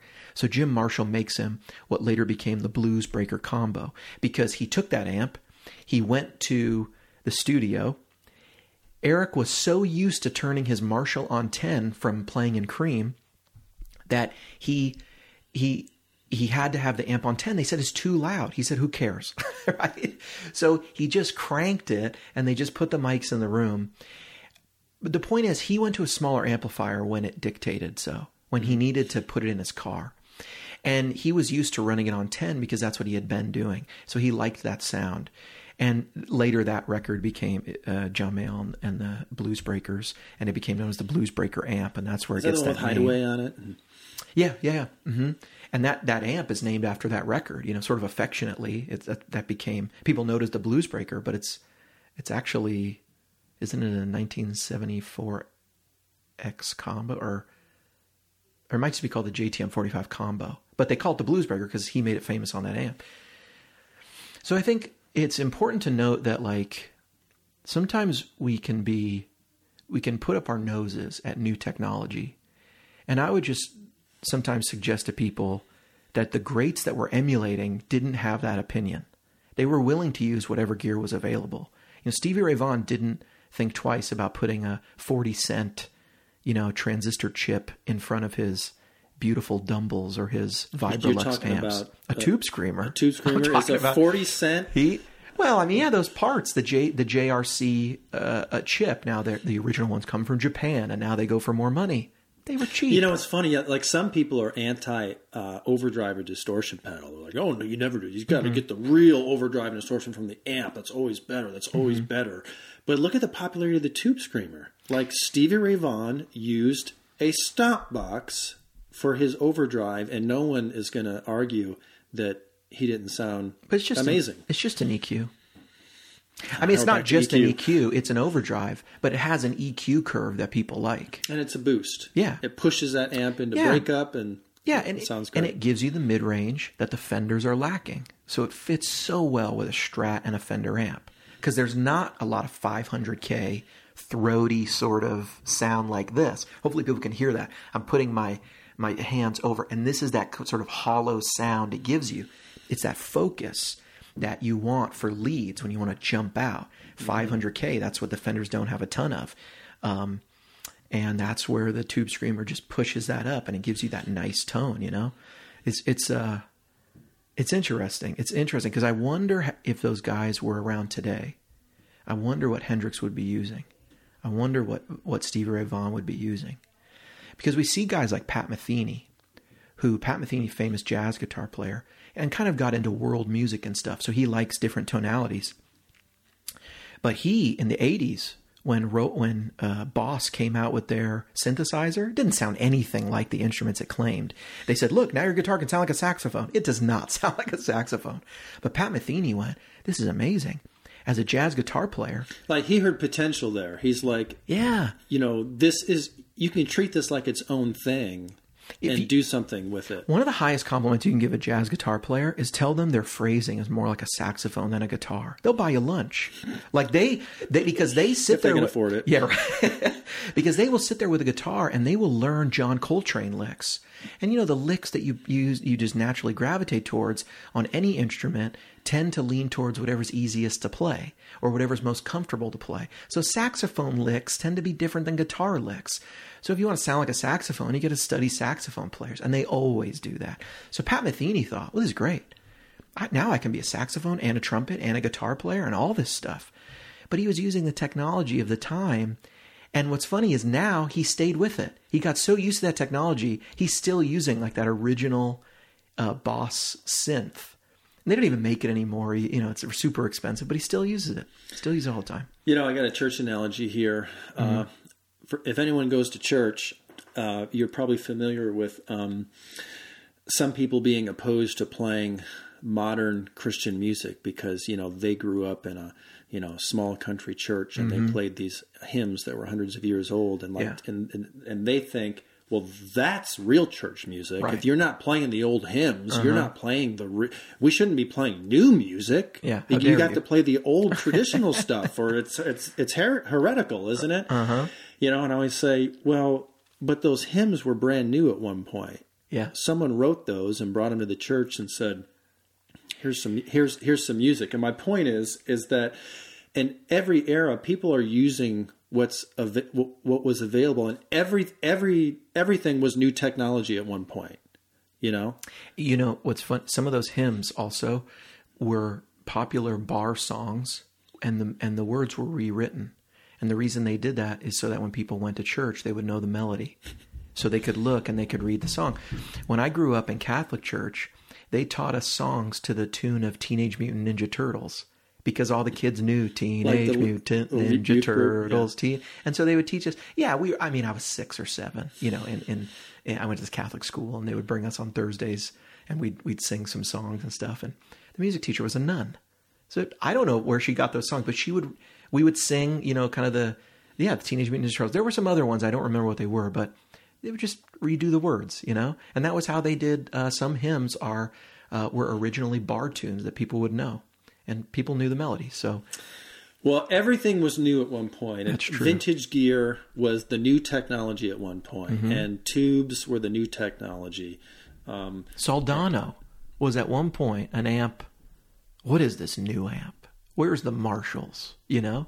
And then you had guys like Eddie Van Halen, right, who are a good example of like, it's not enough. I want to push vintage more, so let's hot rod the Marshall. Yeah. You know? It's so interesting how we can sort of become anti-progress when the people that we're trying to emulate were all about pushing the boundaries.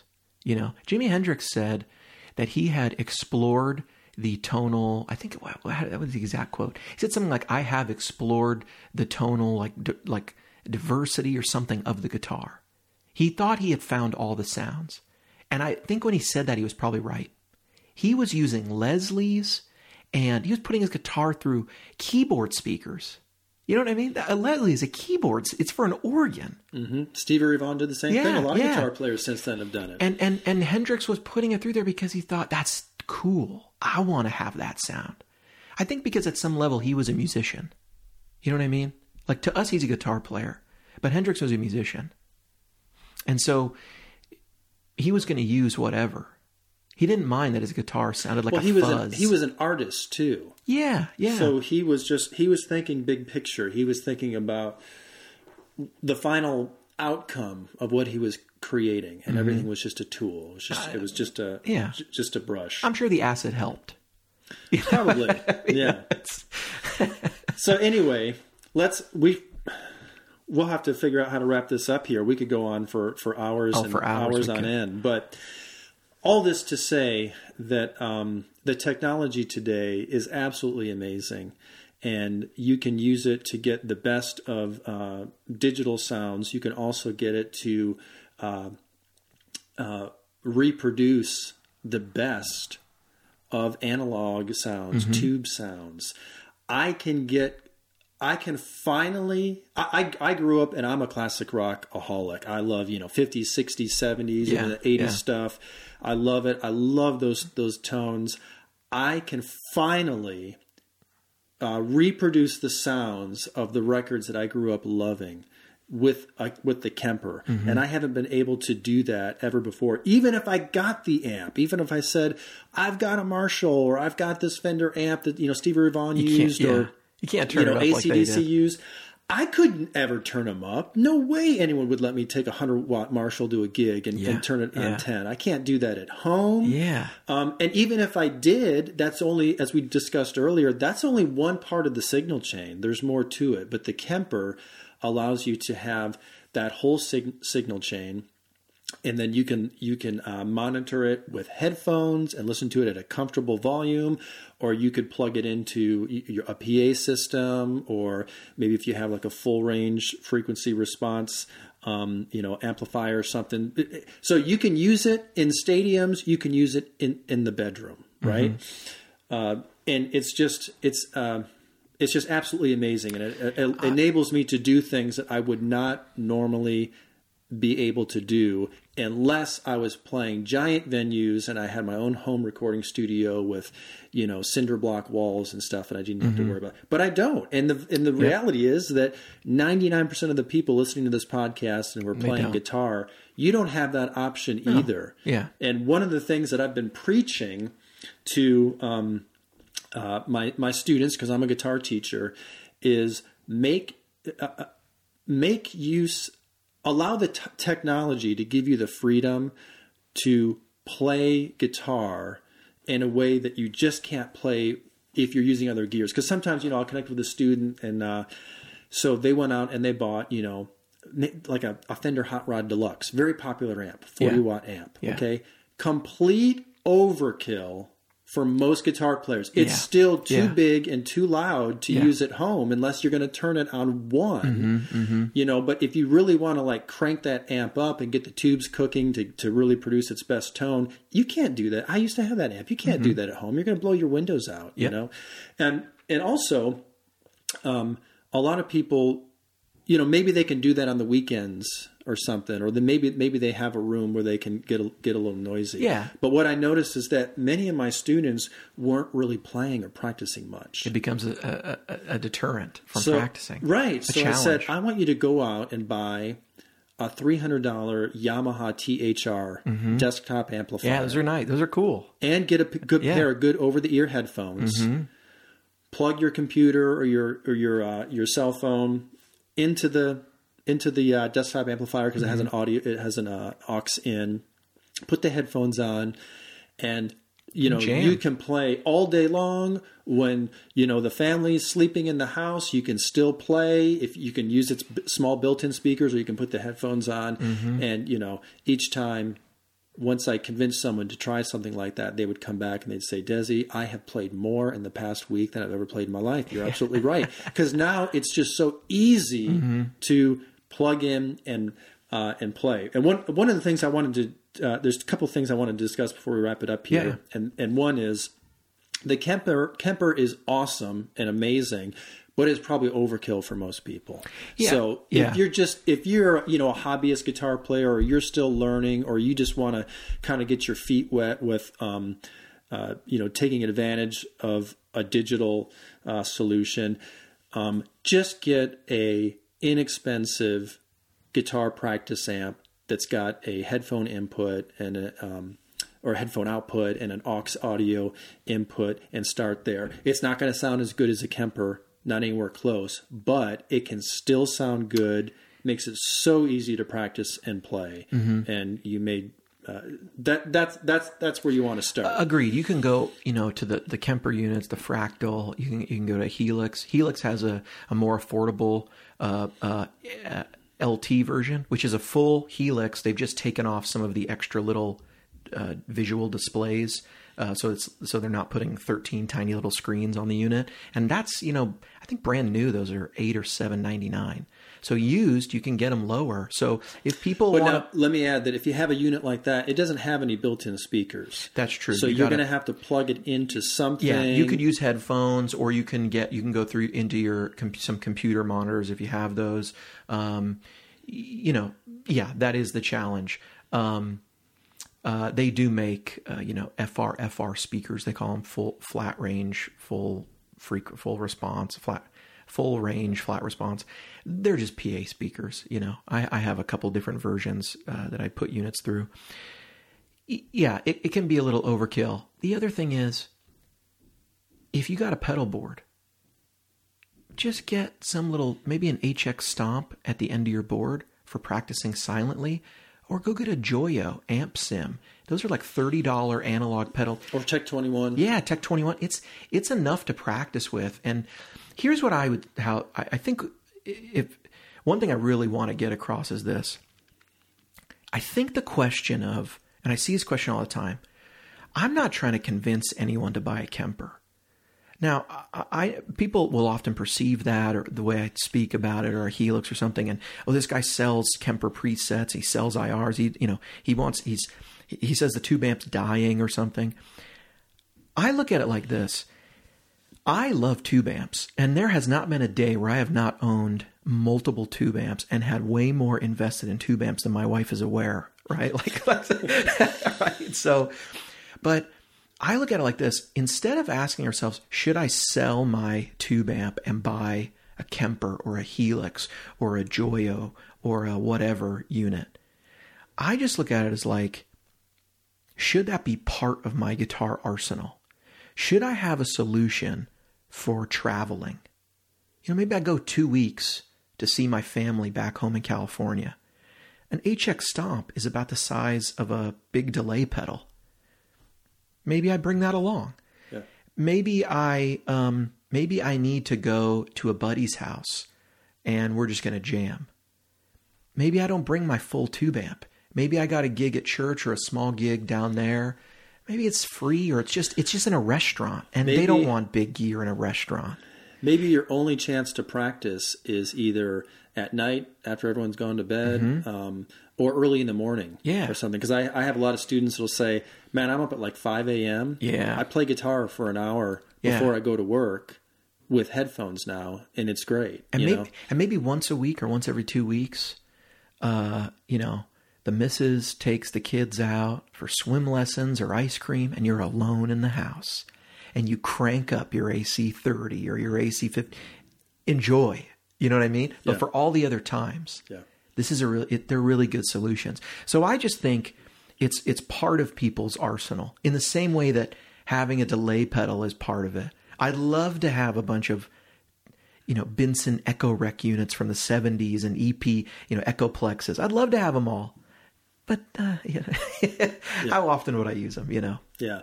For me, with what I do, it's like I want people to play guitar, and I want them to enjoy it. So I want them to take advantage of any technology that enables them to play when they wouldn't normally be able to play, and enables them to hear themselves in a way that they wouldn't normally be able to hear themselves. Yeah.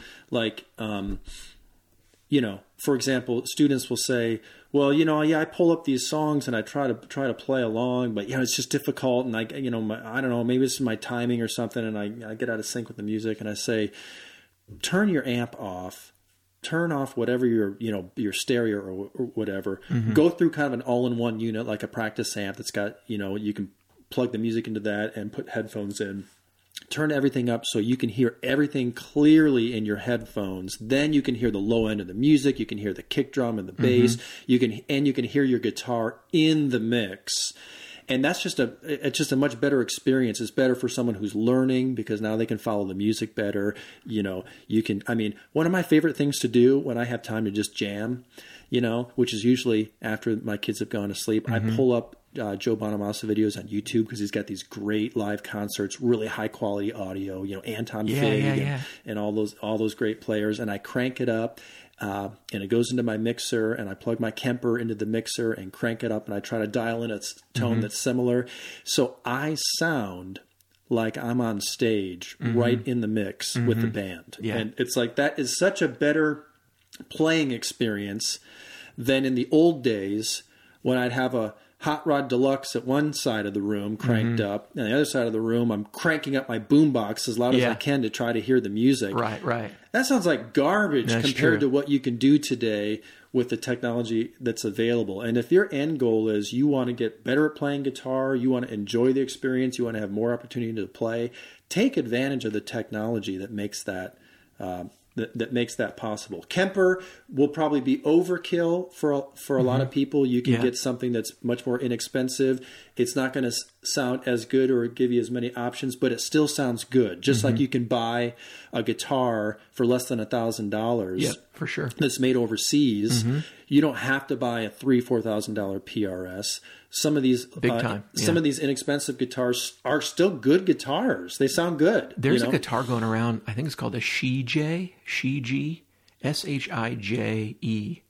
and they're from China, and they're like $700, and people are saying they're Sir quality. They've got roasted necks. I'm trying to get them to send me one, because I think with the Reverend guitars sell for around $1,000. They all have roasted necks now.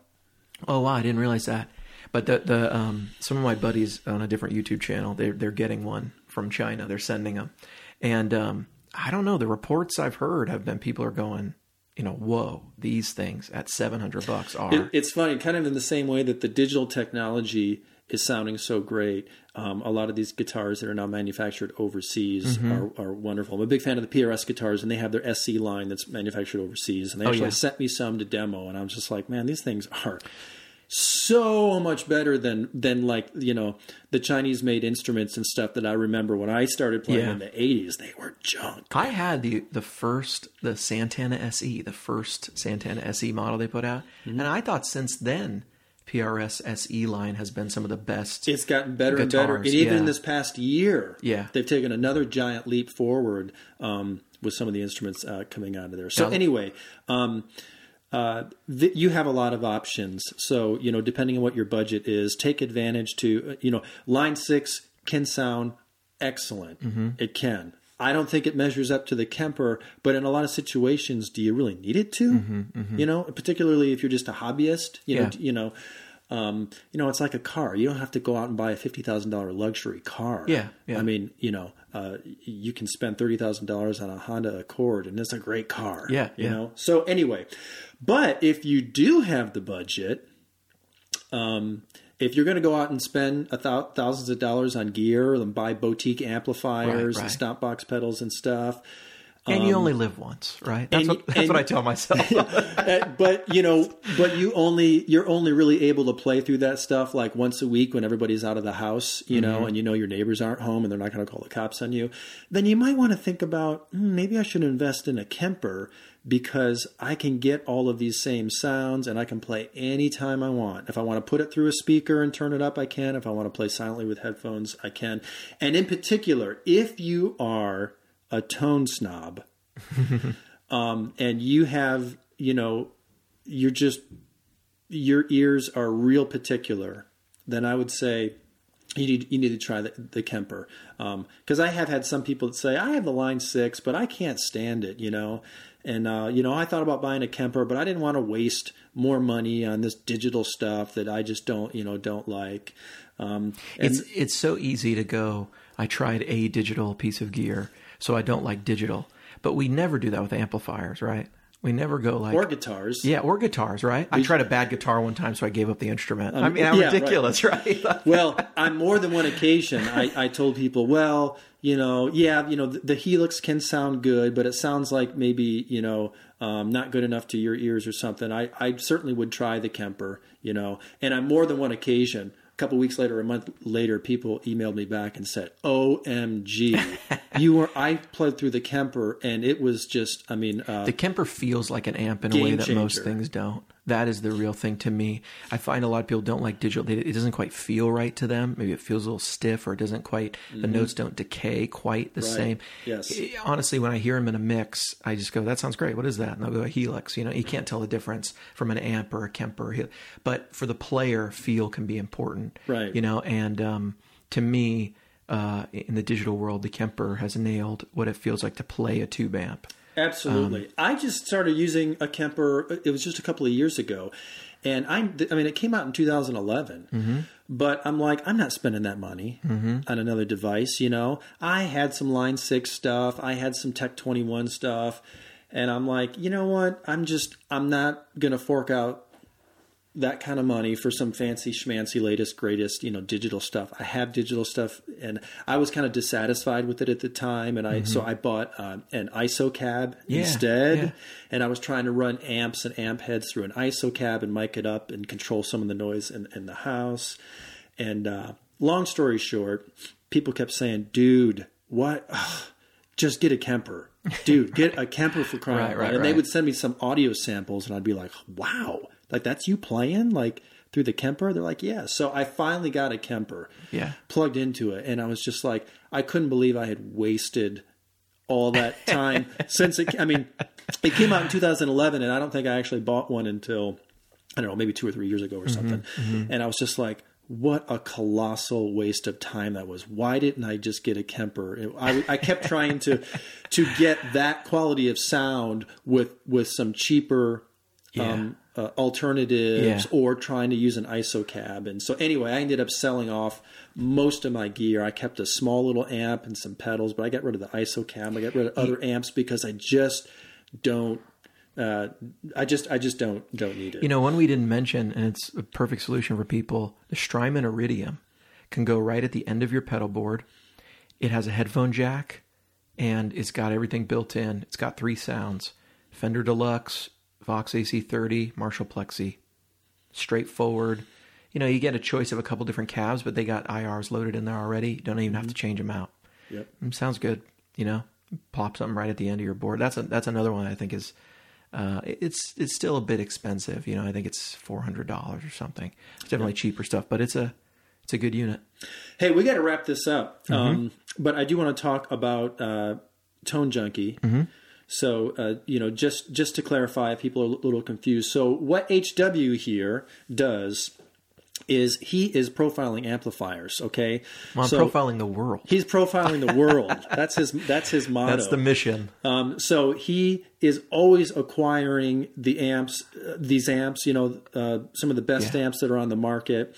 And he is miking them up and getting studio quality sounds, and then he captures them in his Kemper, and then he will sell those profiles. That's what they're called. So you can go to tonejunkieStore.com, and if you're a Kemper user, and then what you can purchase and download these profiles, you load them into your Kemper, and then voila, here's all these amazing amp tones that you can explore. So if you want to sound like Keith Richards or Jimi Hendrix or whatever, you can play through very similar amps, and there's a range of sounds there. And so that's what he does, and that's what his business does. He has some other things, but you got started with Kemper, and that's still the bulk of your business. It's still the bulk of the business. Yeah, I've been doing some more Helix stuff lately and making more IRs because there's a lot of different units that just use IRs, speakers and stuff. And there's a lot of guys who like to use their tube amp with just a simulated speaker. So I also make some IRs, and Helix presets,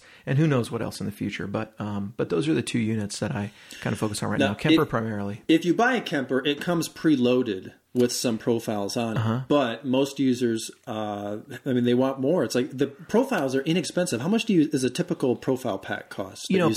Packs range from $10 to $40, and there's often sales. So there's always packs for $10. There's also a huge free section. I'm a big believer that if you have just bought something like the Kemper, people should be able to get, really great high quality stuff in their hands. So there's a big Tone Junkie free pack, and I think I have 5 full free packs in there, and they're no slouch amps.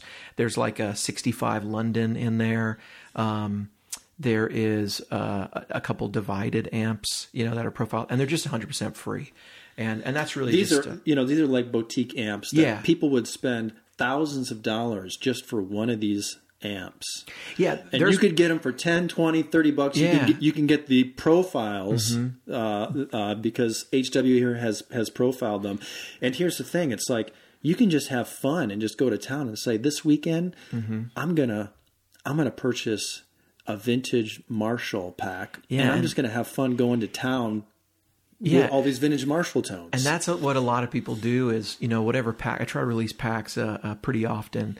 And, a new pack will come out, and I always put out a couple free ones so people can try it. In the free pack, there's also like a 62 Vox AC30, some profiles, and there's some Marshall ones. And I try to always, on my mailing list, put out, some free ones. So if Kemper users, haven't heard of Tone Junkie, I find it hard to believe, but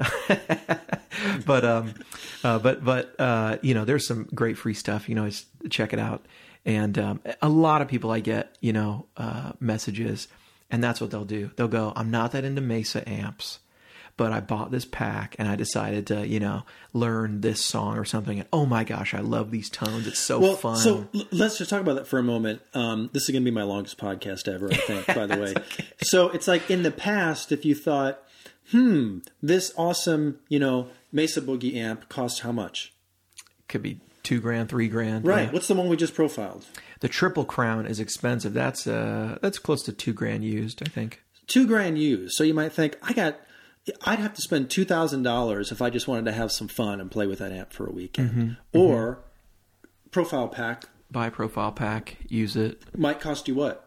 $30. $30. Assuming you have the Kemper, you download the profile pack into your Kemper. Boom! You got all the sounds of that amp. Or it's like a Black Friday sale right now, so it's like $17. It's like half off, Yeah. So it's like any amp in the world that you could. Well, any well-known amp. Has been profiled. There's other companies that do this. I'm trying to cover it. It's funny. I still run into amps that haven't been profiled, and they're not like huge. It'll be like a Comet 16. It's something that is more popular in the boutique world. Or there's some vintage stuff. I haven't seen many Tweed Bandmasters out there. That's another amp I'm looking at right now. But yeah.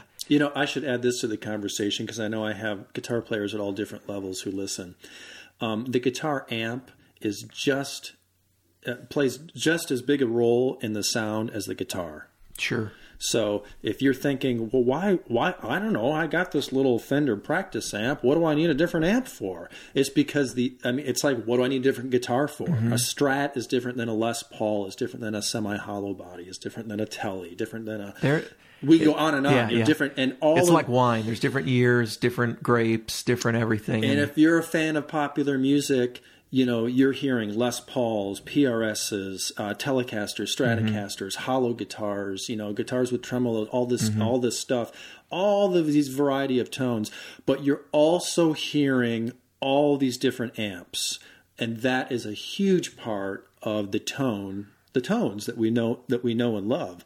For sure. So sometimes getting a variety of sound doesn't involve getting more guitars. Like in the old days before I really in my old days when I was a younger person, still trying to figure this all out, I kept thinking, well, I need a Strat if I want to sound like Stevie Ray Vaughan. I need a Les Paul if I want to sound like Jimmy Page and so on. And I was completely overlooking the fact that I went out and got these guitars and brought them home and plugged them into the same crap amp that I had, and I was never satisfied with my sound. And it took me a long time to realize, the amp is important too. Yeah. Stevie Ray Vaughan's sound was amp. So that's why people love the Kemper, because they get one device, and then you could profile amps yourself if you have them. The Kemper is set up that you can do that, or you pay an expert like HW here, 10, 20, 30, 40 bucks, and you get this whole collection that you load right into the Kemper, and boom, you want a Fender Twin, you want a Plexi, you want a Vox, you want to sound like U2, you want to sound like Stevie Ray Vaughan, you want to sound like, Jimmy Page. You could pull up any amp sound you could imagine. Yeah, and we throw a bunch of different delays and stuff in there, so, there's a pack that's a little more Edge-like, and then there's maybe one that's a little more rockin' and heavy, and there's different verbs and stuff. It just captures different... we'll throw choruses in for the more classic rock stuff, maybe. Sometimes you'll pull out some Rush licks, on some of those demos, and then it's like, well, do we have a chorus? It's just a way to get all these different tones, and take them with you. You know what I mean? Yeah, let's talk about those demos. So HW has a handful of guys. He's got this kind of like Kemper Avengers, right? That do demos. So once he's got a bunch of profiles of an amp made, so he brings in guys, and we just play through it and just play samples. And I'm lucky enough to be one of the guys to do that. I do a lot of the classic rock stuff. So that's why I call you the classic rock jukebox. There we go. Because you just I just call out the song sometimes, and you just know. Any Kiss? And sure enough, heck yeah, cut my teeth on that stuff. So anyway, you can go to the Tone Junkie TV YouTube channel. And you can watch video demos of all this stuff, and you'll probably recognize my long, skinny fingers in some of the demos. Or you can go to ToneJunkieStore.com, which is where you purchase the profile packs, but you also have those videos there so they can sample the packs. Yeah, and there's all sorts of tips and tricks stuff and all sorts of free stuff. And if people want to get a Kemper, they can check out. There's a Tone Junkie loaded Kemper that actually comes with a free everything pack. It's the same price as a normal Kemper, but it comes with all the Tone Junkie stuff loaded. It's not preloaded because there's so much stuff you can't fit it on a single Kemper, but it gets sent to you. You get a free everything pack. So if anybody's in the market for a Kemper, you can check that out. That's available at British Audio. You can find links to that on the website and stuff.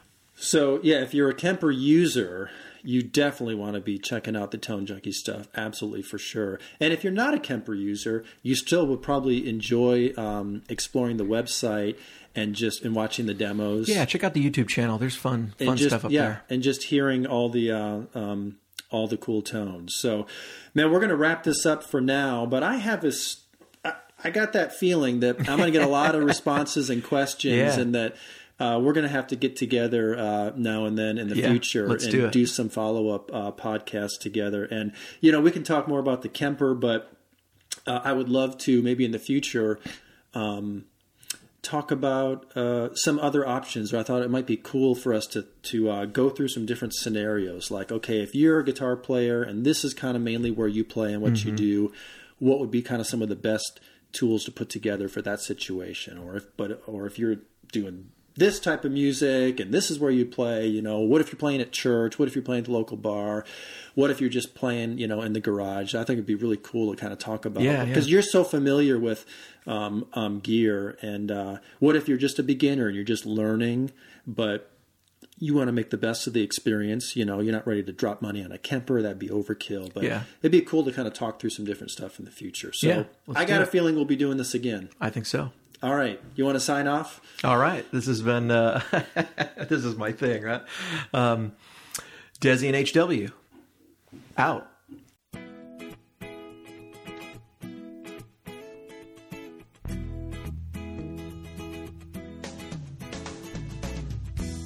Well, this concludes today's podcast episode. Now you understand what the Kemper profiling amp is and why it has become so popular among guitar players. If you would like to hear sound samples of the profiles made by Tone Junkie, visit the website at ToneJunkieStore.com. ToneJunkieStore.com. You can also find Tone Junkie TV on YouTube. And if you would like to learn more about how to become a better guitar player, visit my website, GuitarMusicTheory.com. Once you get there, answer the questions I ask you about your playing, and I'll send you free custom video instruction calibrated to your current level. I'll put you on a plan to progressively play and sound better today in as little as 33 minutes. Go to guitarmusictheory.com. Click on the link in today's show notes. Well, thanks for listening. If you enjoyed this podcast, please give it a 5-star rating and post a positive review. Then, stay tuned for more.